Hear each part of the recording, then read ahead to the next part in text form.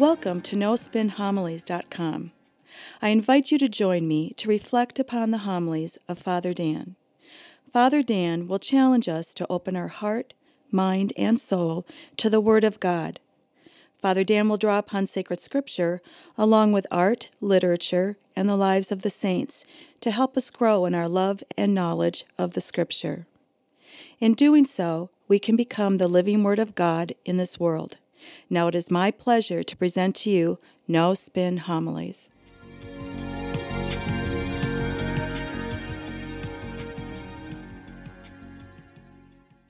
Today, our church around the world celebrates the great feast of the Ascension of Jesus Christ into heaven, which really is the culmination of the Easter season.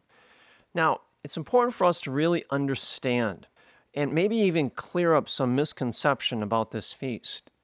The Feast of the Ascension is not the fact that Jesus literally was taken up into heaven as some sort of spaceman, racing through time and space, on some planet. No. Instead, what Jesus undergoes in his ascension into heaven is he now enters into another dimension, a dimension of God's own being, God's own essence. Jesus essentially passes out of the dimension that we are living in this world, the dimension in which space and time governs us, and instead now he enters into the dimension of God's way of being.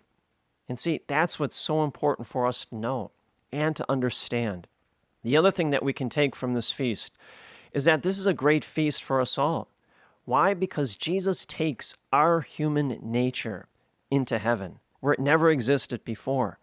Now, our human nature, through Jesus Christ, fully divine and fully human, he now elevates our human nature so that now we have the great promise that we too will participate in that dimension of God's way of being. Now, this is incredibly important for us to truly understand. I'll give you some examples of this. Maybe some of us have heard stories of maybe a family member or a neighbor, whoever it may be, a loved one has died. And there's stories that, maybe a few days after the funeral or a week after the funeral, that deceased loved one appeared to the person, maybe in a dream, maybe as a spirit. People truly believe in these things. And the message is usually the same. The deceased person appears in the dream and they say to the person, everything is okay. Everything will be fine, or I'm okay. And so that person can do that. That deceased person can enter into our dreams. Why? Because they're operating and they're living in another dimension, the dimension of God's way of being. I'll give you another great example of this. Mary and her apparitions. Mary has appeared to the children in Medjugorje. She appeared to Saint Bernadette at Fatima. She appeared to Juan Diego in Mexico.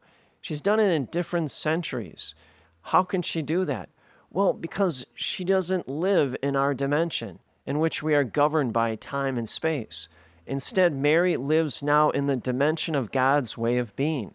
That's why she can appear to so many different people at different times of the centuries and in different places of the world, because now she experiences, the ascension herself.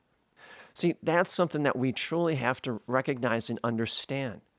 And better yet, it opens us up to now we have the bright promise of a way of being that transcends time and space.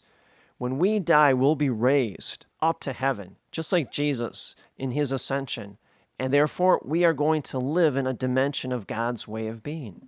The powers of the Holy Spirit will come upon us. Paul was once asked in 1 Corinthians, what is the resurrection like? Well, Paul said immediately we receive a spiritual or a heavenly body that transcends time and space. Now, another thing that we have to recognize about this feast, that essentially the Feast of the Ascension opens up a deep desire for worshiping God. Now, you see this in the gospel. Notice what it says. It says, Jesus said to his disciples, "Thus it is written that the Christ would suffer and rise from the dead on the third day, and that repentance for the forgiveness of sins would be preached in his name to all the nations, beginning from Jerusalem. You are my witnesses of these things. And behold, I am sending the promise of my Father upon you. But stay in the city until you are clothed with the power from on high." Then Jesus led them out as far as Bethany, raised his hands and blessed them. As he blessed them, he departed from them and was taken up into heaven. The apostles did him homage, and then they returned to Jerusalem with great joy, and they were continually found in the temple, praising and worshiping God. Now that's something that's powerful. The ascension of Jesus Christ awakens in us a deep desire to worship, just like it did for the apostles. After the ascension, the apostles were found in the temple night and day, praising and worshiping God. That's why the Mass, every time we gather for Mass, essentially heaven and earth unite in the most powerful way. That's why it's so important for us to continually worship and praise God on a regular basis. Think of it, at the very beginning of our Mass, we bless ourselves, don't we? Well, we do that because we are situating ourselves in proximity to the presence of God in our midst. We're straining, looking up to one day participate in the dimension of God's way of being. How often, do we invoke, the presence of the angels and the saints among us? A great example of this is right before the Holy Holy in the preface of the Eucharistic prayer. The priest will say at the very end, "We blend our voices with all the saints and the angels as we pray." And then we launch right into the Holy Holy. Well, we truly believe that the saints and the angels are around us at Mass. Why? Because the saints and the angels are always around God, always giving him fitting praise and worship, just like the apostles did in the gospel. Well, so we recognize their presence. Look at the Eucharist. Jesus said in John's Gospel, chapter 6, verse 54, "Whoever eats my flesh and drinks my blood will have eternal life." Well, that's what we do every time we gather for Mass. We take in Jesus' body and blood. We eat what Thomas Aquinas says, the panis angelicus, the bread of the angels, anticipation of one day, celebrating the Mass around God himself with all the saints and the angels. Throughout the entire Mass, our prayers, our music, our gestures are constantly orientating ourselves to look beyond this world that we live in now and recognize the world that is to come, the world of heaven.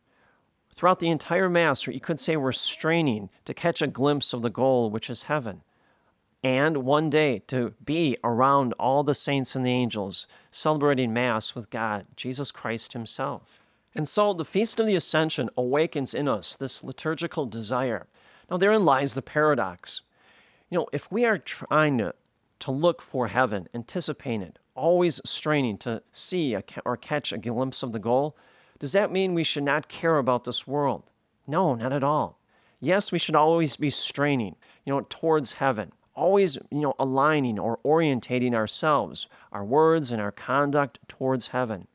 But at the same time, it compels us to go out into this world and make a difference, a positive difference.